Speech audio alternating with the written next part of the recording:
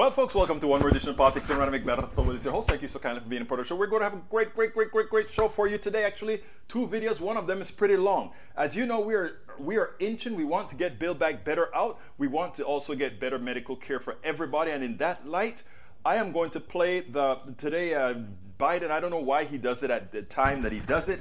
He doesn't do it in the prime time as I think he should. But what we're going to do, folks, is, and I've got to fix my shirt here. What's going on? I don't even have the directionality of my shirt correct. Sorry about that, folks. Anyhow, here's the deal. What we have to do is start promoting these things that are going to make a difference for people and start making sure that people understand what's going on. So anyhow, let's go ahead and start talking to my dear brothers and my dear sisters. Of course, we have El Señor Rotnin already with the It take good news when I find it. The main observation in the report was that the majority of patients were not oxygen dependent, as was common in previous waves, the report stated, and that most of the patients in the COVID wards were incidental COVID admissions, having had another medical or surgical reason for admission to the hospital. These findings follow anecdotal reports from doctors in South Africa that the Omicron variant could cause milder symptoms. The South African doctor who first spotted the virus said he has seen extremely mild symptoms among their own patients. The virus may be killing itself, and you know, viruses have a way of mutating themselves into oblivion. So that may be something happening, but of course it could mutate itself into, well, if it mutates itself into oblivion, it will die away, because it would mean that our natural immune system would do fine. But let's hope that's where we're heading to. I'm hopeful, second one from Rudnin, I'm hopeful that this new variant has a significantly lower death rate than previous COVID strains. This is as of yesterday. World Health Organization says no deaths reported from Omicron yet. As COVID variant spreads, US and Australia become latest countries to confirm locally transmitted cases. Next one from Miguel. World Health Organization says malaria kills 180,000 people more annually than previously thought. United Nations say world must support urgent rollout of new vaccine as it reveals new figures for malaria deaths, as if 500,000 deaths per year every year for however long going back wasn't enough. Malaria remains top 5 among humanity's biggest killers. Meantime, we'll see if anti-vaxxers fight this one as well. Of course they'll fight it, or if it's one that they'll see as other people's problems. From the article, new figures released by the World Health Organization on Monday underline the scale of the problem with a new, more precise method of counting, estimating that 627,000 people died of malaria last year, 180,000 more than the total would have been according to the old methodology. The vast majority of all malaria deaths, 96% of them, well, you know where we go from there. Last one, Congressman shares photo celebrating guns. I saw the photo. I got, actually, you know who sent it to me? Economist Dr. Richard Wolff. He sent it with a caption that said, "This is how we know we are in decline." I got that over the weekend. I'm like, oh, Professor, muchísimas gracias. You're absolutely right about that. We'll talk a little bit about that in a little bit. Let's see what else we got here. Michael Rudnin says, Walter Shaw put it best when he replied, oh, look, it's Al-Qaeda. It's Al-Qaeda. You get it? Not our Al-Qaeda, but y'all's Al-Qaeda. Huh, that's funny. Good one. Good catch. In case anyone needs the explanation, a common trope award among extremists is proudly displaying guns in group photos. A shame. AVQ says he's watching on Twitch, but I also see him on YouTube. Peggy Lopez, welcome aboard. Carl Cox says, Egberto, did you see the email I sent you with comment I emailed the New York Times printed on the e-paper? Well, my dear brother Carl Cox, because you missed one of our episodes, you didn't understand, my dear brother. You did not see, my dear brother, that you were the star of that particular program. We highlighted, and I called out and I said, I hope he's here with us today, but of course he wasn't. I may still have that in our domain, Carl. You know, I like to highlight the wonderful, great things that you guys do out there outside of the PDR posse, outside of our domains, because that is what we want to do. We want to empower. We want to encourage others to do things. So Carl Cox, you are in luck, sir. Everybody, for those who didn't know, Brother Carl Cox, one of our PDR posses, went out there to the New York Times, and he sent a letter to the editor. And anybody who has tried to send something to the New York Times know that it's hell to get it printed because of all the rigmaroles that it has to go through. And Carl Cox broke in. They took his comment, and there is Carl Cox's comment on the screen. So Carl Cox, I don't ever forget my peeps, man. I don't ever forget my peeps. There you go on the screen, sir. All right, you're off the screen now. Okay, let's continue. Peggy Lopez says, I thought I was in full exposure getting dressed after a medical procedure this morning, and then I come here and see you getting dressed in front of the world. I feel better. Well, I'm not even completely dressed yet. You notice the shirt under the shirt. You see, this morning I had to take my daughter to rehab. And I said, I'm going to put my coat, because you guys voted for me to start using a coat and not just a shirt. I'm going to put the coat over this thing. Then look, lo and behold, I come and I say, oh, I'm crooked. Well, you guys going to see me crooked until after the next video. Okay? That's the name of the game. Let's continue. Para ver. Yvette Avery Herod, my dear union specialist, union activist, the real person out there taking care of business. All right. Anyhow, let's see what else we got here. Peggy, good one. LOL from Carol. Welcome, Carol. Paul Fleming, welcome aboard. Carol, look great. Don't tell me my twisted shirt looked great, Carol. I'm going to go fix it as soon as I play the Biden tape, okay? AVQ, Egberto, I'm sure you'll have a moment to fix your shirt during the video. Take a moment. All good. Thank you, guys. Thanks, Egberto. I missed Friday's podcast. How dare you miss the podcast, Carl Cox? You know I love you guys. Anyway, let's listen to Biden. I want you guys to listen in detail. This is important. And I'll be back with a fixed shirt. Ready to go, folks? Listen to Biden. Mr. President, thank you so much for having me here today. I'm so honored to be here to talk about an issue that is deeply personal to me, addressing the high cost of insulin and to tell my story. Imagine every day having to ask questions like, should I pay my rent? Or should I risk death by foregoing my medication? Should I buy groceries or my insulin and other necessary supplies related to diabetes? I had to make this choice relentlessly without relief every day. In 2012, at the age of 21, I was diagnosed with type 1 diabetes. Due to unforeseen circumstances, there came a time where I could no longer afford my insulin. I was forced to ration my supply of drug that is as vital to me as water. I felt myself growing weaker and weaker each day. I could actually feel myself slowly dying. One day, I was rushed to the hospital where they told me I was in diabetic ketoacidosis, a life-threatening and potentially deadly complication of my illness. I slipped into a diabetic coma, and I could have died. This was a terrifying incident. I was ashamed that I couldn't afford my life-saving medication. I didn't want to ask for help. I shouldn't have to ask for help. Insulin and healthcare should be affordable. Ever since my diagnosis, the cost of my diabetic medicine has dictated everything from what kind of job I can take, whether I can set aside some money for savings. Thankfully, I am now able to afford my insulin through my employer benefits. I'm fortunate, but I know there are thousands of people facing this struggle. The reality is that 1 in 4 patients with diabetes has had to ration insulin due to high drug pricing. President Biden gets it. He has a plan to not only save me and millions of people like me money, but also to give us the certainty, the ability to control our health without our health controlling us. For me, President Biden's Build Back Better Act would mean peace of mind.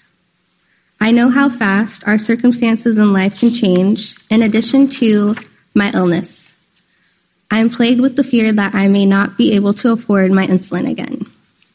I want to see a future where young people like me don't have our lives revolve around our prescription drugs, and we don't have to make career and life choices around insurance benefits. That's why I'm so grateful for President Biden's leadership on tackling the high costs of prescription drugs, particularly insulin. And now, it's my honor to introduce my new friend, President Joe Biden. Aisha, thank you very much. Your story is important and for everyone to hear. And thank God you're with us today. Today, I'd like to talk about how we're going to help millions of Americans protect and preserve their health and live with the dignity of knowing that they can care for themselves and their loved ones, all by making the cost of prescription drugs much more reasonable. At the outset, I want to be clear. We acknowledge the groundbreaking, life-saving work that many pharmaceutical companies are doing. Look no further than the vaccines and the treatments they're manufacturing and delivering that are helping fight this pandemic. Our miraculous therapies have, in some cases, turned diseases that were once considered death sentences into treatable conditions.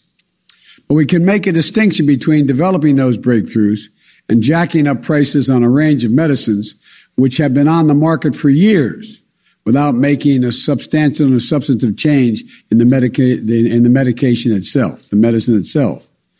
Here in America, it will not surprise you to know that we pay the highest prescription drug prices of any developed nation in the world. Let me say that again. We pay the highest prescription drug prices of any developed nation in the world. That may surprise you. What may surprise you is we pay about 2 to 3 times what other countries pay for the same drug. An example, one anti-cancer drug costs $14,000 in the United States. That same exact drug by the same manufacturer costs $6,000 in France. Today, 1 in 4 Americans who take prescription drugs struggle to afford them. Nearly 30% of these patients have skipped doses of essential drugs that they have to take. Others have simply not fulfilled the prescription, tried to use over-the-counter drug and cut pills in half, or because they can't afford the cost of the prescription. You know, even if you think this doesn't affect you, it does. Everyone has less money in their pockets because high drug costs make health insurance more expensive for everyone. There aren't a lot of things that almost every American can agree on. But I think it's safe to say that all of us, whatever our background, our age, where we live, we can agree that prescription drugs are outrageously expensive in this country. It doesn't need to be that way. Under my Build Back Better bill, which is passed the House of Representatives, it won't be the same way. One of the most egregious examples of what's happening with drug prices regarding the treatment of diabetes and the cost of insulin, a drug that people with type 1 diabetes need to take throughout their lives to control their diabetes and stay alive. It's almost exactly 100 years ago that a 14-year-old boy in Canada, dying of diabetes, became the first person to receive an injection of insulin. Today, 1 bottle of this life-saving liquid costs less than $10 to manufacture. But in certain types of insulin, prices increased by 15% or more each year for the past decade. Depending on the nature of someone's type 1 diabetes, the average sticker price for a month's supply of insulin is about $375. But some people, it can be as high as $1,000 a month because they need to take more. I just met with 2 lovely women we see in front of me today here. And Sarah Skipper, who was diagnosed with type 1 diabetes at age 5. She has a sister, Shelby, who was diagnosed at age 8. She told me that affording insulin has been the challenge of her and her family's entire life. Sometimes she and her sister ration doses.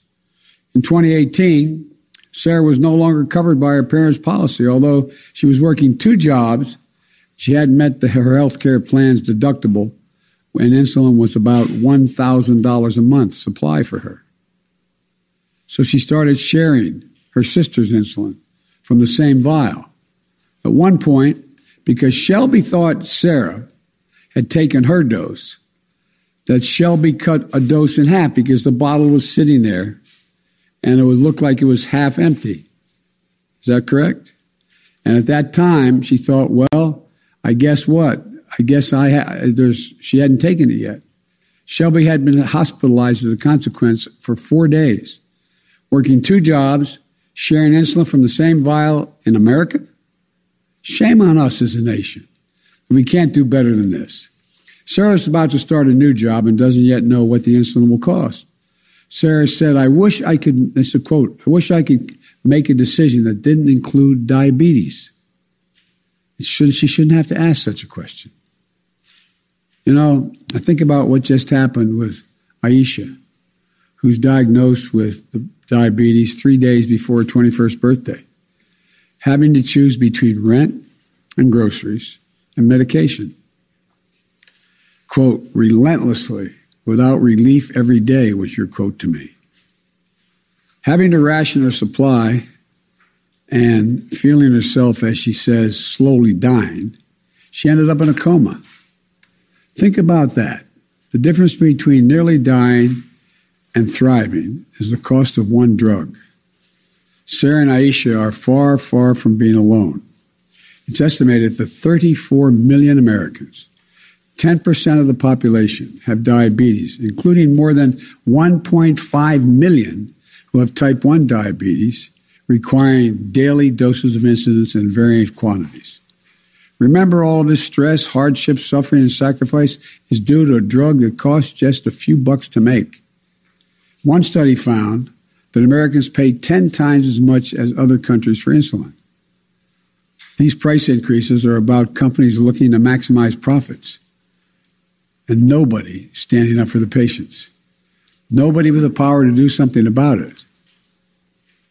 It's enough.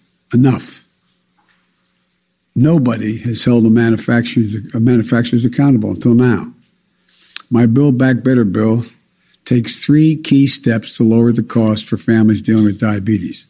First, we're going to cap cost sharing for insulin at $35 per month.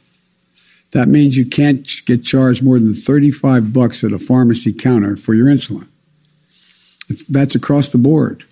Whether you get health insurance through your private policy, the Affordable Care Act marketplace, or through Medicaid, nobody is going to pay more than $35 for each month for insulin.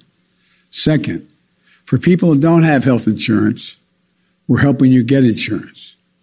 That way, people with diabetes can get protected with that $35 copay cap. People who are uninsured today can visit healthcare.gov to check out the options. In many cases, people can get a full health care plan, including coverage for insulin and other prescription drugs, doctor visits, and hospitalizations for less than $10 a month if you sign up for the plan. If you live in a state that has refused to expand Medicaid under the Affordable Care Act, my Build Back Better bill is going to fix that as well. These changes are going to ensure access to affordable coverage for millions more Americans and help more people with diabetes get coverage they desperately need.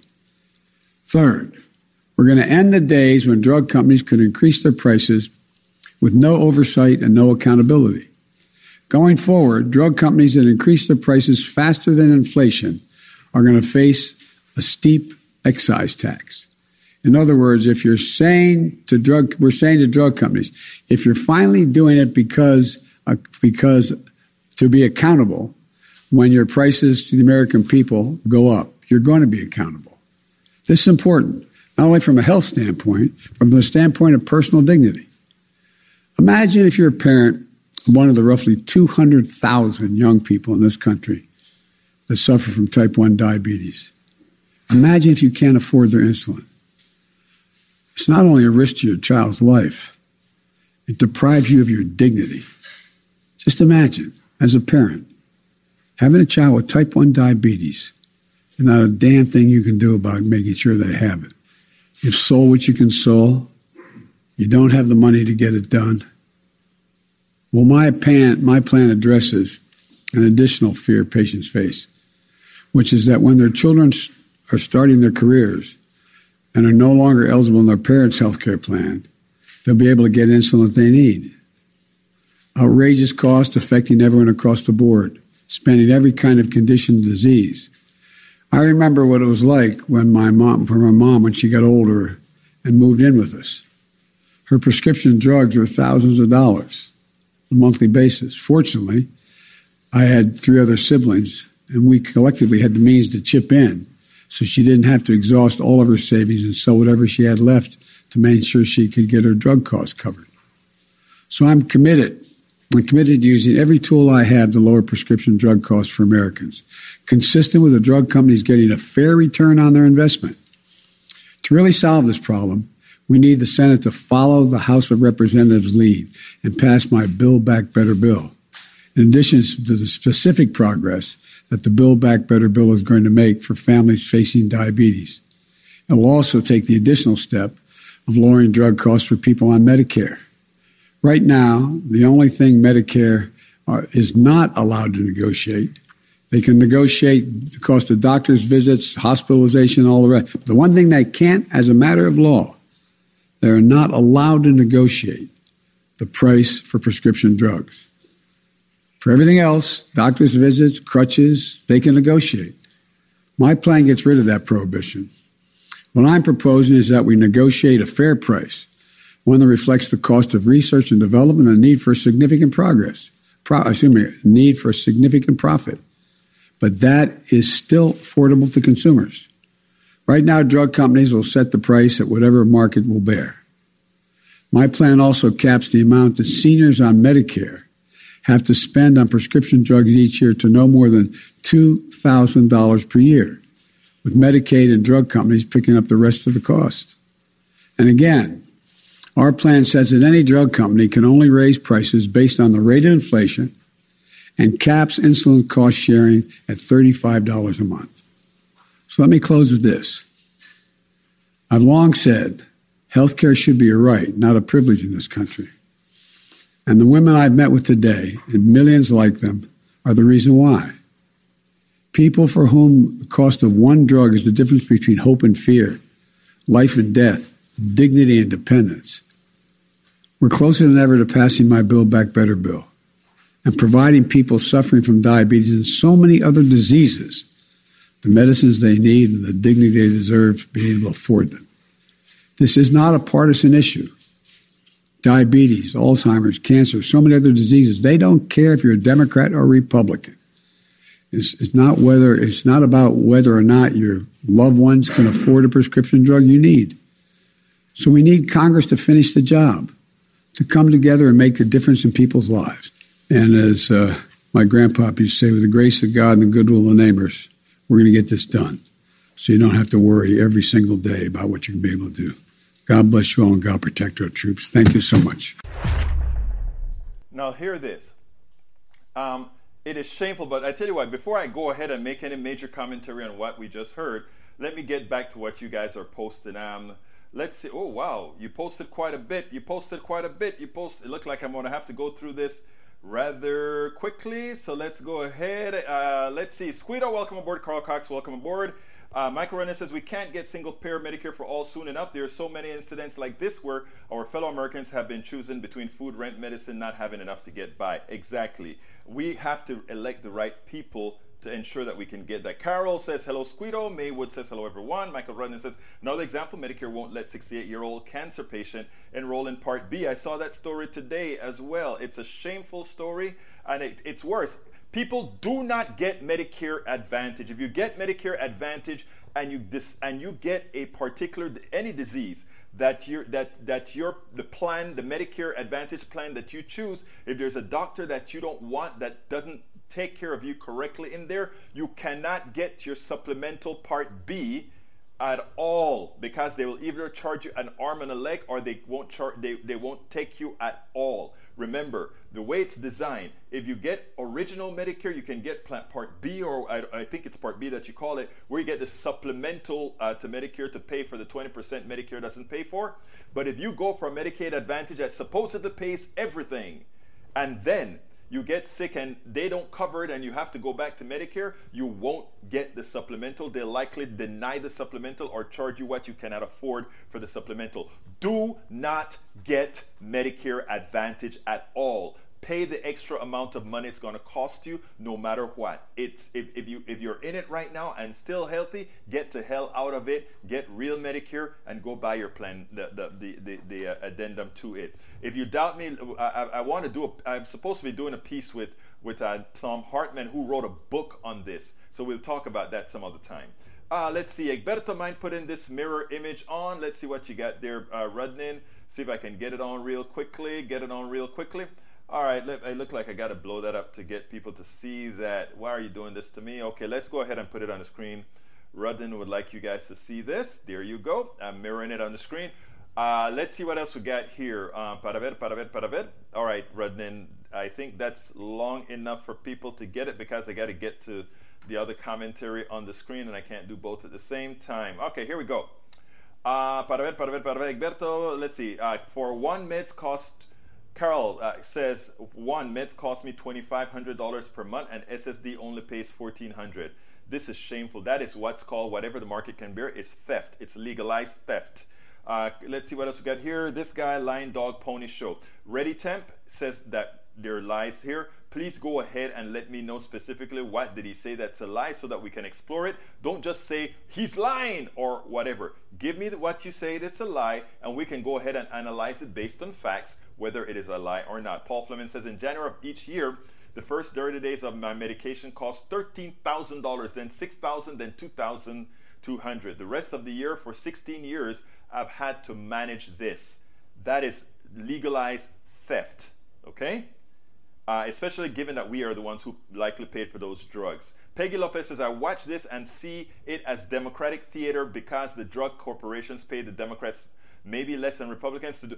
Oh, look, I hope you saw the piece that I did on that because I said, remember, we had a deficient Obamacare not because of the Republicans. We had a deficient Obamacare because of Democrats. They didn't allow the Medicaid, they didn't allow the public option. They didn't allow Medicare for all. Those are not the faults of Republicans. We had enough power to get the type of policies that our people want. We just didn't provide. And when I said our people, I'm not talking about just Democrats. I'm talking about Democrats and Republicans alike. Check the polls.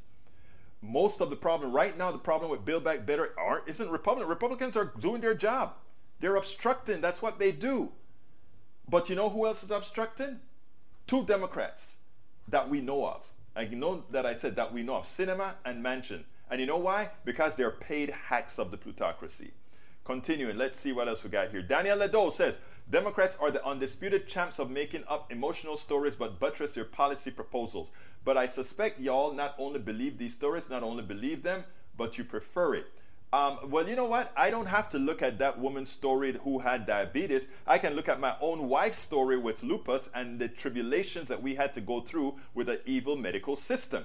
So this isn't made up stories. I've lived it. I've worked for myself my entire adult life except for my first 5 years out of college, and I can tell you insurance and navigating healthcare, given that I had a wife with lupus, a daughter with some issues when she was younger, etc., etc. So folks, I understand the insurance concept, and one of the reasons I have always been an advocate for Medicare for All is I understand that, first of all, the investment that goes into healthcare is really public. We the people pay for the research. We the people take most of the risk, and corporations take little risk, and they tell you that they do. If you doubt me, go look at their paper. It's public information. They spend more on marketing than they spend on research and development. And when they need to get a new product, they buy it from a university. Some couple of people at the university gets rich, and they get humongously richer. These are not questions. These are statements of facts that every one of you can validate the words that's emanating from my mouth right now. You don't have to take what I'm saying at face value, my right-wing brothers and sisters that are listening to me right now. Go check the reports from Pfizer and all these guys. A lot of their product comes from universities and research that were developed by the NIH, National Institute of Health. Please. These are not questions. These are statements of facts, okay? We really do pay way more for insulin and other drugs that cost dollars to make. Egberto, one more of the screen. Let's see. Let me see if I can put that one up. Oh, that's a very good thing for us to put on the screen. Michael Rudnan has a good piece that with these numbers, very important numbers. And the thing about it is, for those who defend a system like this, what's wrong with you? And by the way, it's the same companies that develop the insulin, and that we pay $700 for what they pay. Germany pays 73, Canada 70, Italy 61, Greece 51, Taiwan 40, Norway, Scotland 0, Finland 5, Australia 28, Mexico 35, Taiwan 40. Come on, folks. We are the bastions of getting ripped off by people who are, basically evil. Now, I want to correct something that many people like to say. The drug company has many Americans snowed. Here's what they say, and in fact, their new advertising says the same. They say, the reason we have these high drug prices is so that we can have research and development. That's what we want. If you drop these prices, we can't do research and development. It's hogwash. The people who make money on these drug prices are not the researchers and developers. It is the finance guys that have nothing to do. They don't care about healthcare. They care about none of that. They just sell and trade stocks. They just tell the executives, we want this return on investment, so therefore raise the price of insulin, a drug that is over 100 years old. They don't tell you. I mean, and when Biden says should not be a right or left issue, it should be a human issue, that is a statement of fact. This guy is double speak. That makes no sense. If only there was some way of having competition in medicine. Why do we need competition in a medical market? Scientists do not compete against each other. They are scientists. That is where the dichotomy comes in, right?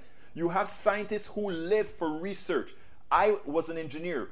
One of the things I did as an engineer, I would spend 16 hours trying to debug something, 16 hours trying to develop something. You cannot understand the detachment that scientists and engineers and these folks have from money. We want money to survive, but the detachment from the corporatists, all they think about is making money.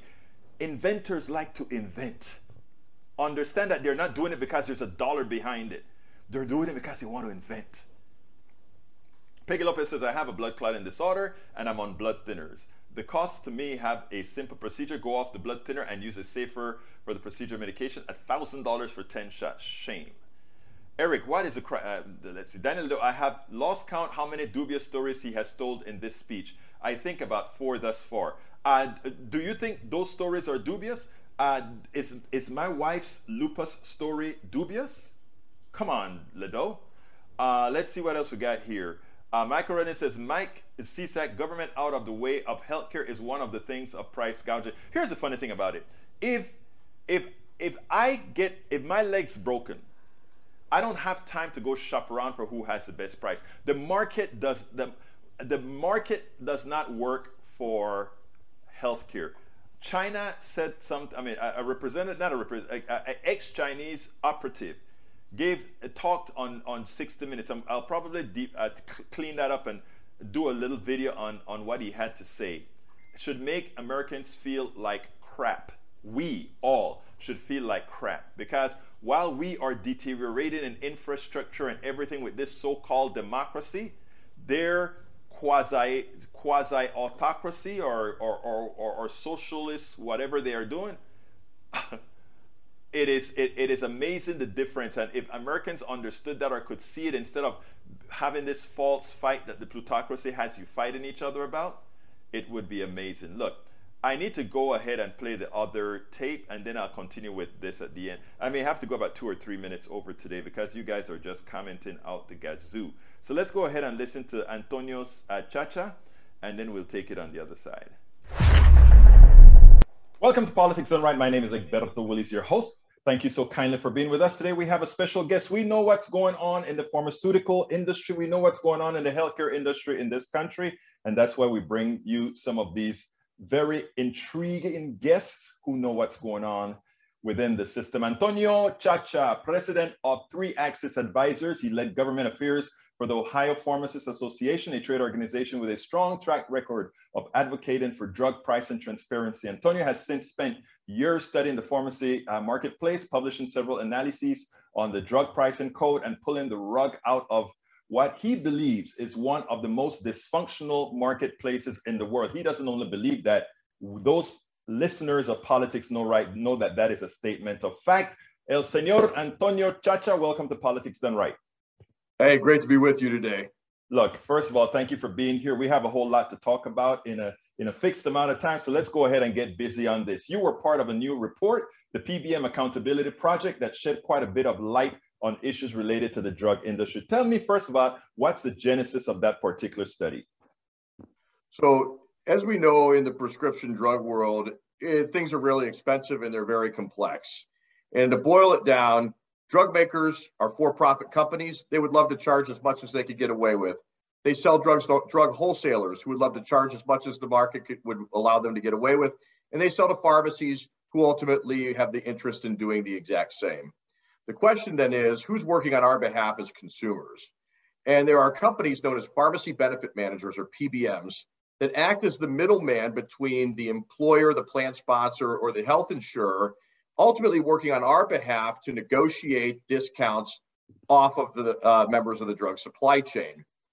However, our research has shown, and not just our research, but more and more research done by others, is showing that PBMs who were once hired to make things cheaper have actually over time started making more and more money to the point where they're actually larger than the drug makers and pharmacies themselves at this point. I want to stop you right there because I want to come with a very important question. Are PBMs private companies, for-profit companies? What are they? Yes, pharmacy benefit managers are for-profit. The largest ones are publicly traded and all reside on the Fortune 15 list. Stop, please. We're talking about some of the largest companies in the world. Thank you. Now, whose idea was it to believe that having a private company as an intermediary between the pharmacist who tries to maximize profits and the drug drug companies who want to maximize profit and pharmacists who themselves are for profit, that somehow that wasn't just going to be an additional cost? Whose great idea was that?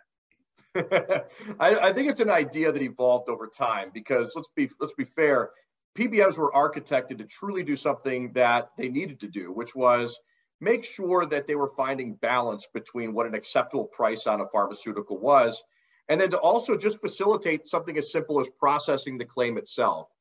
But over time, they realized that, hey, there's a lot of opportunity here to buy something at a very cheap price and sell it at a very high price without the end payer having enough sophistication to know that perhaps there's any grand amount of delta growing in the middle. And so really it's something that evolved rather than was somebody's harebrained idea in the first place. But I mean, you've been in this economic system for a very long time, haven't you been? Absolutely. Born and raised in a pharmacy household. It's a mess. But again, my question to you is, I have to repeat it because I think the answer is so simple. Why would anybody have believed that somehow that concept would have been successful? I think it's a very fair question. I think it's an existential question for the PBM industry as a whole. There are some things that can be done to at least try and calibrate their for-profit nature, right? There are things like fiduciary obligations that a lot of companies have that require them to act in the best interest of their clients or their patients in this regard. But none of those requirements exist, which means that PBMs today are free to do as they please. And as we've shown, they do as they please at great expense to consumers, not all the time, but often. Let me ask you again, do we need them? I don't believe we need PBMs as standalone entities, but I do believe that we need the functionality that they provide. For example, many drugs are too expensive or don't have tremendous value.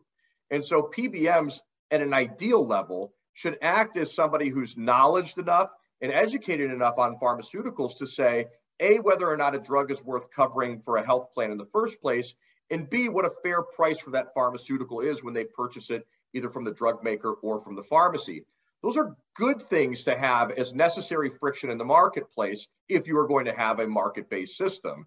And so then the question then is when do their incentives run awry to the point where they start compromising that necessary friction and instead pouring more gasoline on the fire that they were hired to control in the first place? Now, I may be lost completely because I am still, I've asked you twice already, and I know you're answering it properly within the context of what exists today.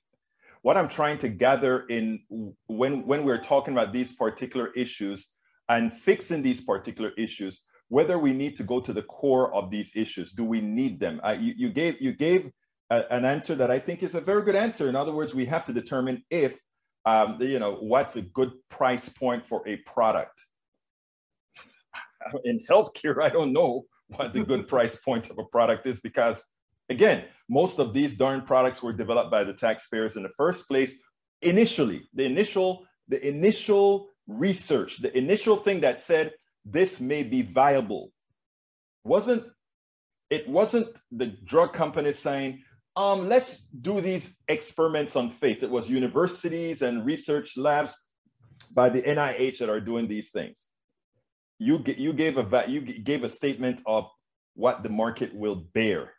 What does having what the market will bear have anything to do with what drug prices should be? I think it's a very fair question, right? At the end of the day, in the U.S. system, we're very unique in this regard. We want a system that incents drug makers through profits to bring new innovative products to market. Now, whether or not we get truly innovative products, we'll leave it off to the side. But that's the system that we have, that we want drug makers to have adequate profit incentive so that they invest in more research and development, sometimes with government help, sometimes predominantly with government help, to keep the churn of new medicines coming so that either stay ahead of disease or do a better job of treating disease. Now, whether we get fair bang for that buck is a totally another question, but that's the system that we have today. I want to ask you that question because you're the expert here. You're the one telling me what you have found. Mr. Chacha, is that, have we been getting a good bang for the buck? Or not only that, are drug companies giving us the bang for the buck? Or are we just commodities used to make a profit for somebody? So unfortunately, and this is not to be cagey, right? But PBMs were brought in to find that necessary balance.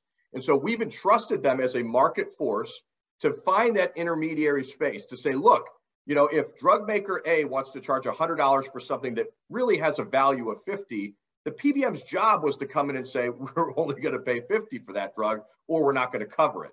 Instead, what the PBM has done is they said, look, we're happy to cover your drug as long as you, drug maker, give us a big rebate in exchange for covering it in the first place. So what you have is, look, we could argue whether or not a market-based system will ever give us what we deserve, all right, as consumers.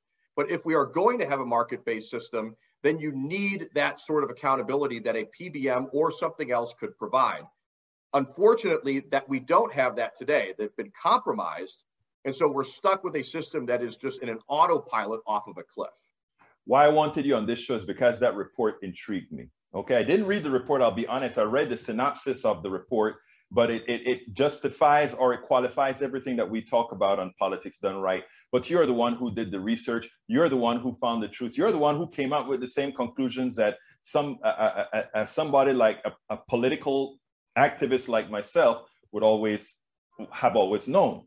Now, my question to you as a person who has done the research, shouldn't we really do away with the way our drugs are partitioned within our system altogether, and look at it at a more a less for-profit based system, and one that actually values humanity a bit more? So I think that there are, and I'm not an economist. I study drug prices. I am a nerd, and I think that there are competing opinions on what let's say a government-run drug distribution system would incent from an innovation perspective.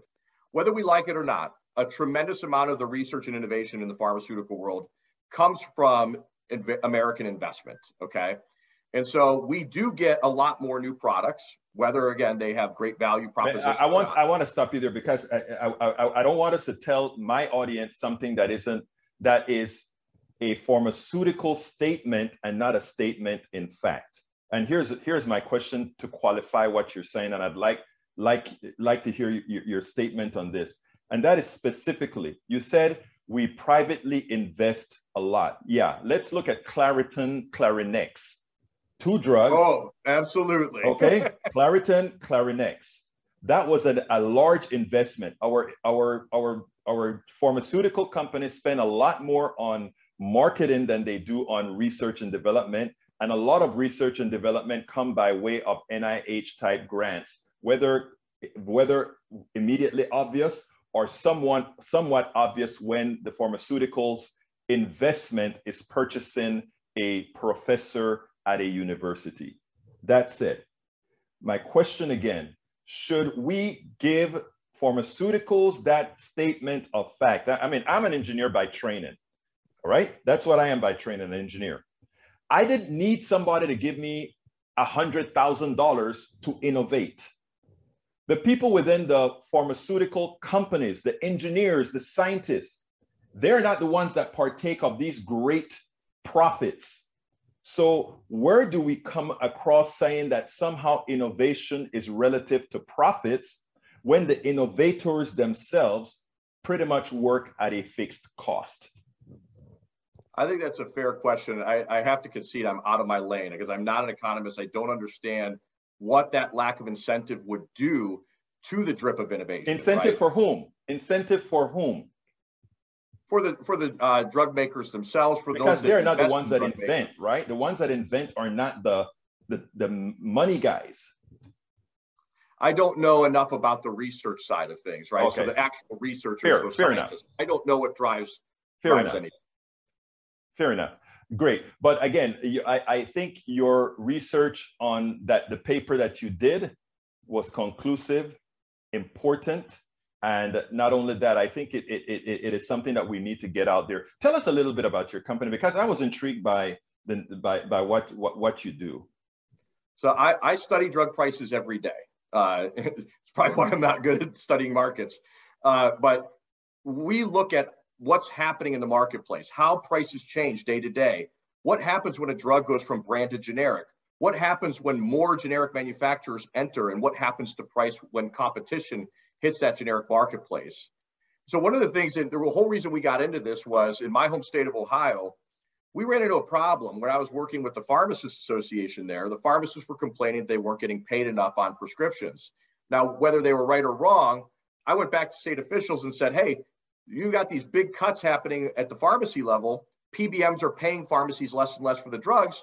Did I miss something? Are you saving a bunch of money now? And they said, no, we're spending more on pharmaceuticals than we ever have.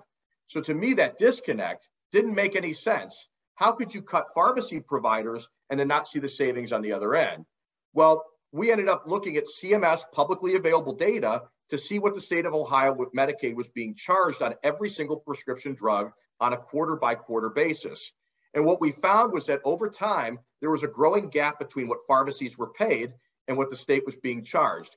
PBMs were taking advantage of the opportunity to slap hidden markups over top of those medications and not disclosing them back to state officials. When state officials finally opened the books, they found that $244 million in what we call spread pricing was being layered on the top.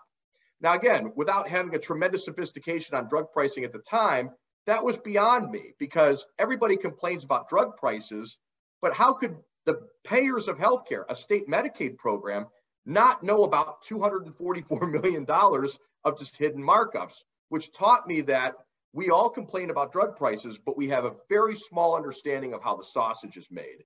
And so we started doing what we do to expose what that sausage making process looks like. Mr. Chacha, let me just tell you, you are a very important, your research is a very important portion of this entire medical fraud that we have in this country. Now, I know you don't refer to it that way. You refer to it simply on mathematical and technical basis. And I think that is important to solve an interim problem. I think the problem is a lot deeper, and hope that studies like what you have done and studies by others will prove in my humble opinion, the fraud that not only our pharmaceutical system, but our entire medical system is, compared to the rest of the world. It has nothing to do with innovation. Scientists and engineers like myself, we don't require the kind of funding that, or the kind of money and profit that's in the system. We never see it, in fact. We never do. But I want to thank you for, first of all, for what you do. Secondly, for coming here on Politics Done Right to expose it. But I always have a last question for everybody, and it's a free-for-all, free to say whatever the hell you want to say. What would you have liked me to ask you that I didn't? I thought you asked really good questions, to be honest with you. What I would preach, though, is a greater sophistication on how drug pricing works. To your point, whether you think that this system needs a complete overhaul or you think we need an entirely different marketplace dynamic within healthcare, not just pharmaceuticals, to me, we deserve to know how our money is being spent on pharmaceuticals. You walk into a CVS pharmacy and buy an M&Ms, you're going to get a receipt that's 10 feet long. Yet when you buy drugs from the PBM that owns CVS Pharmacy, they won't tell you how they spent the money. And that's true across the drug channel. It's a lot of money that we spend on pharmaceuticals in the United States. We deserve an itemized receipt so we could better understand how to better calibrate that marketplace, or in your instance, maybe make a decision to do away with it altogether. Antonio Chacha, president of 3Axis Advisor. It really was my pleasure to speak to you, and I learned a lot from speaking to you based on your research. So thank you so kindly for having been on Politics Done Right. Thank you. All right, folks, I hope you enjoyed that, but he had some very important information there. It doesn't change the reality that we need to get rid of the pharmaceutical industry altogether, or either nationalize the pharmaceutical industry or put severe regulations on them to prevent them from the thievery that occurs in there. $10 for insulin being charged $300. Remember the pieces that I've done on whatever the market will bear. That is inhumane, that is murderous, that kills Americans, that have people, it kills them not only from not being able to get insulin, it kills them for the stress that they go through. And unfortunately today we didn't have our good friend Bridge MCP to remind me to say, hey guys, please support Politics Done Right. So what I'm going to do right now is, since I remembered at the end to come out with it, please folks, if you are on YouTube right now, I want to ask you so kindly to go ahead and support us by clicking on that join button. If you are on YouTube right now, click that join button, become a part of the fold, become a part of the PDR posse. Alternatively, if you don't see that, please go to politicsdoneright.com/YouTube, politicsdoneright.com/YouTube. We also need patrons. We have several ways that you can support us. Politicsdoneright.patreon, go to politicsdoneright.com/patreon. And by the way, these links are being placed right now inside of the screen, politicsdoneright.com/patreon. And of course, the good old PayPal is still there for you to support us. So go to politicsdoneright.com/PayPal. politicsdoneright.com/PayPal. Support us however you can. It's the end of the year. We are horrendous fundraisers here, but we try our best. Please support this program that is out there informing and doing the things that are necessary for us to make the right choices. PBMs, very few people understand that. How the drug companies rip us off. Many people refuse to understand that because the drug companies go out and say, the reason Americans are paying so much for drugs is they're subsidizing the rest of the world to ensure that we can continue discovering drugs and finding drugs. You notice they only find drugs for things that are profitable. You notice they don't find drugs for these other things. Folks, let's get this right. Understand how the system works. These are thugs in ties. T-I-E, thugs in ties, or thugs in suits, whichever one you want to call it. Because what they do is they rip Americans off. They take their wealth away. We inform you by giving the facts about it. Remember, most drugs are developed in universities or through NIH grants, National Institute of Health grants. Then it's taken over by these thugs who make a whole bunch of money off of it. The scientists are not the ones making the money. The engineers are not the ones making the money. The innovators are not the ones making the money. Let's remember that. We are being screwed. Don't forget that. There are many people who want to be willfully ignorant. It's okay. But for those of us who can be in the know, those of us who can go out there and and multiply ourselves. Teach others what really happens so that we don't make those mistakes again. Tugs, ties, and suits. Tits is what Michael Rudnin came out. Hey, tugs in ties and suits. I like that, Rudnin. Anyhow, continuing, you can also support us by getting our books. And I'm going to go over by a couple minutes because I want to tell you why. Why don't you go to Amazon, politicsdoneright.com/books. Get our books. Give it away to your right-wing friend. I have one specifically that I want to suggest. It's called It's Worth It. Because it's worth talking to everybody. It's worth engaging everybody. It's worth it. How to talk to your right-wing relative friends and neighbors. Please get that book. Get a bunch of them and give it to your right-wing friends and tell them I'll sign it and I'll talk to them individually. I will have a Zoom with all right-wingers so that they can come and have a conversation. So get the book, give it to them, give it away, and let's go ahead and do something positive. Grow our intellect, okay? So again, the other book is As I See It, Class Warfare, The Only Resort to Right-Wing Doom. One of the reasons the drug companies get away with what they do is the patent system is all screwed up. The patent system allows them to screw us based on how it works and how it shuts other people out. Please get my book, As I See It, Class Warfare, The Only Resort to Right-Wing Doom. I cover the patent, how the economy works, all that great stuff in that book. And last but not least, how to make America utopia. We always talk about problems. Well, in this book, we kind of talk about the problems and how we can solve these particular issues, how to make America utopia. So go to politicsdoneright.com/books. It's on Amazon. And by the way, we have it in Kindle, paperback, and audiobook. So you can get it anyway. Gift it to your friends, all of that, and you'll help the program. You'll be helping us continue to do this, and at the same time, you'll be doing something to move the progressive message, the truth that is out there. So please go to politicsdoneright.com/books for that. And of course, it's also Christmas time. It's also Hanukkah time. It's also all the different holidays that are celebrated at the end of it. Go to politicsdoneright.com/store. politicsdoneright.com/store. Consider getting a hoodie, a mask, a t-shirt, or whatever. Give it to folks that have the logo politicsdoneright.com. Allow people to come and visit our show. A lot of things that you can do. Last but not least, my dear brothers and sisters, is politicsdoneright.com/support. That is where you can find all the different ways you can support this program. politicsdoneright.com/support. Look, you've been here with me. I know you have many places where you could abide, where you could go and be, but you're spending this time with me. I hope you got quite a bit out of the program. I hope you share the program. I hope you make things go. I am going to be getting out of here. I'm going to read the comments afterwards, okay? My name is Egberto Willies. This is Politics Done Right, and you guys know how I end this baby. Gotta go. I am what? Out. We spend a lot of time deconstructing the news, trying to parse it into a form that everybody can understand. We try to find those little nitpicks where it flies above the fray, etc. If you really like these videos that we do, I want to ask a big favor. Please go ahead. Number 1, subscribe to our channel. And number 2, please join if you can. Thank you so kindly for watching. Keep watching. Please remember to share. We must populate the entire internet with our progressive message, a message that we know is what most Americans say that they want. So help us, please join.